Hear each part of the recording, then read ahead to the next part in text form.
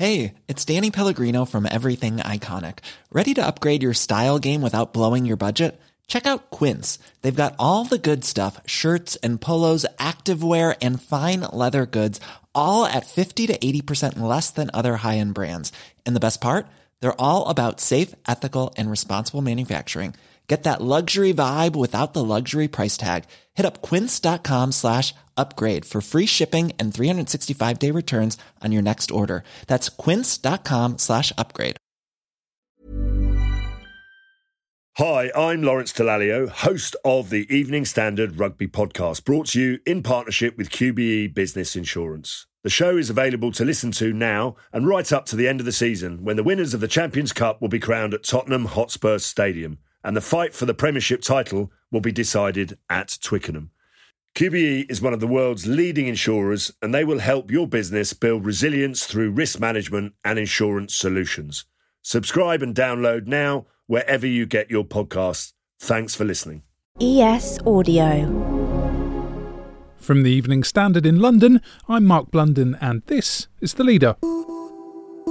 It's one rule for everybody else and one rule for the Tory Conservatives. You know, what we've seen is a sort of, Westminster storm in a teacup, if I may say so. Owen Paterson was lobbying the government on behalf of a company that was paying him hundreds of thousands of pounds. What we've got to make sure is that we take all this very, very seriously and that we get it right.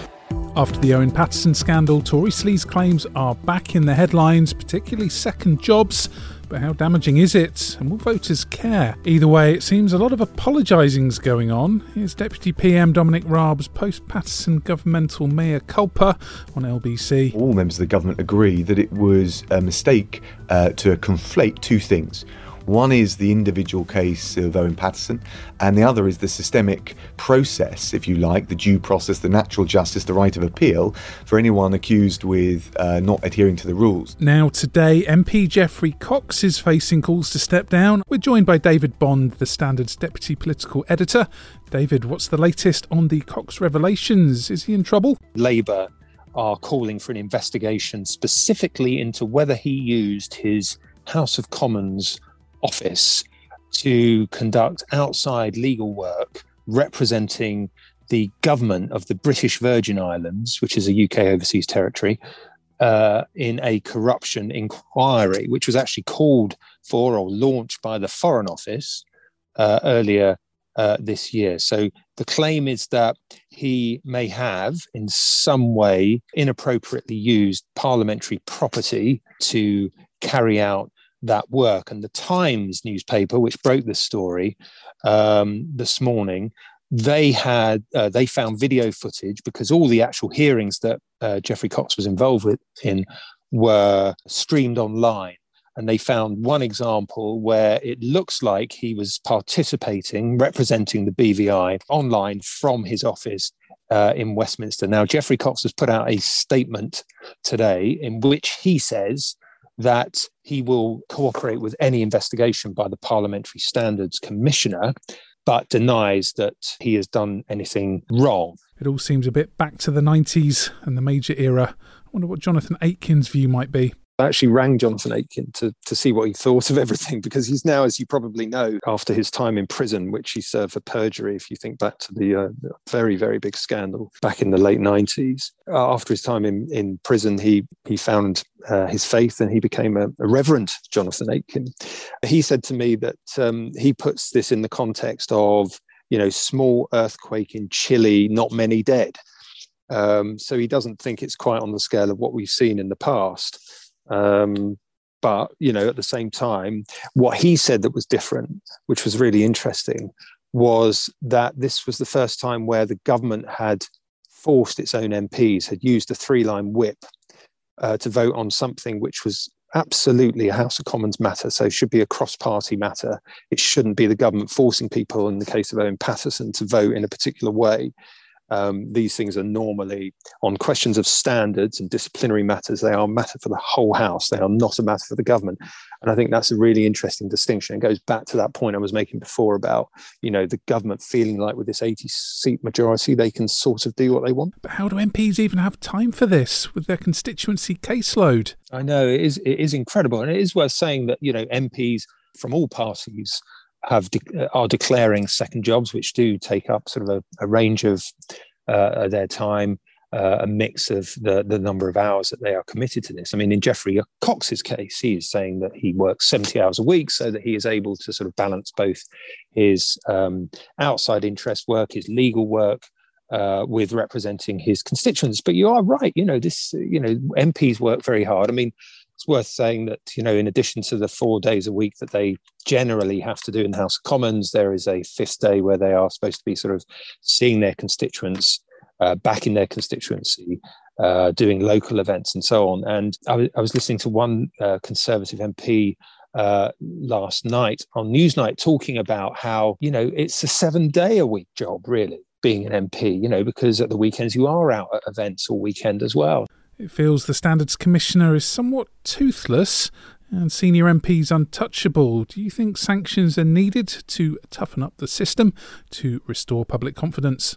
Well, I would actually make the counter argument. I would say that actually what we've seen over the last few days is a sign of the system working, because if you go back to the Owen Paterson affair, he was the Standards Commissioner, Catherine Stone, found him guilty of breaching lobbying rules on a number of different occasions by working for two companies, a pharma company and a foods company. The Standards Committee then took away that recommendation and they unanimously found that he had broken lobbying rules and recommended this 30-day suspension.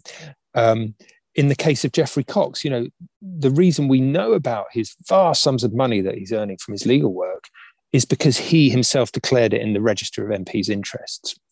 And that was updated earlier this week, and that is what has prompted this very close focus on the amount of work that he's been doing, particularly for the British Virgin Islands. So you could say that the system of transparency and the Standards Committee is kind of doing its job. What went wrong in the case of Owen Paterson was that the government tried to certainly delay, if not block, his suspension while they looked at a broader sweeping review of the way that the Parliamentary Standards Watchdog works. So the thing that Tory MPs are really angry about is this lack of an appeals process. So in the case of Owen Paterson, he was found to have broken the rules. He was then issued with a suspension. Owen Paterson argues that he should have been able to appeal at that point to a different body that would take a look at the evidence and maybe come up with a different verdict, which is something that you get in all other judicial processes, such as industrial tribunals, etc. In terms of the government's handling of that caused a lot of anger, that there was this conflation of the issues, and you saw that rapid U-turn, the big retreat from Boris Johnson the following day. So I think that's what's caused a lot of the anger. And then this has brought this focus on second jobs again. David, what's your view on whether all this might be likely to hurt the Conservatives at the next general election? Well, according to the polls, support for the Conservatives are down 3 points this week on the previous week. So there is a sign that it is having some kind of effect. It should also be said that the lead over Labour was already slipping even before this blew up, because you had obviously cost of living crisis, taxes going up, energy and fuel crisis. So I think all that was already starting to hurt the Conservatives' lead a bit. But compared to MPs' expenses, compared to cash questions, this is not on that scale, I don't think. It's not of that order yet. But it does have the potential to sort of be part of a narrative around Johnson, which is sort of incompetence.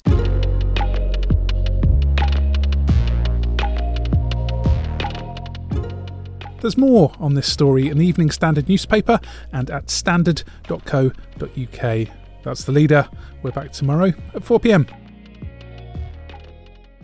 Hi, I'm Lawrence Dallaglio, host of the Evening Standard Rugby Podcast, brought to you in partnership with QBE Business Insurance. The show is available to listen to now and right up to the end of the season, when the winners of the Champions Cup will be crowned at Tottenham Hotspur Stadium, and the fight for the Premiership title will be decided at Twickenham. QBE is one of the world's leading insurers, and they will help your business build resilience through risk management and insurance solutions. Subscribe and download now wherever you get your podcasts. Thanks for listening. Hey, it's Paige DeSorbo from Giggly Squad. High quality fashion without the price tag. Say hello to Quince. I'm snagging high-end essentials like cozy cashmere sweaters, sleek leather jackets, fine jewelry, and so much more. With Quince being 50 to 80% less than similar brands.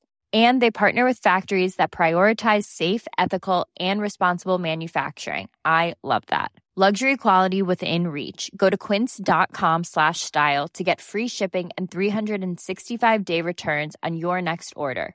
Quince.com/style.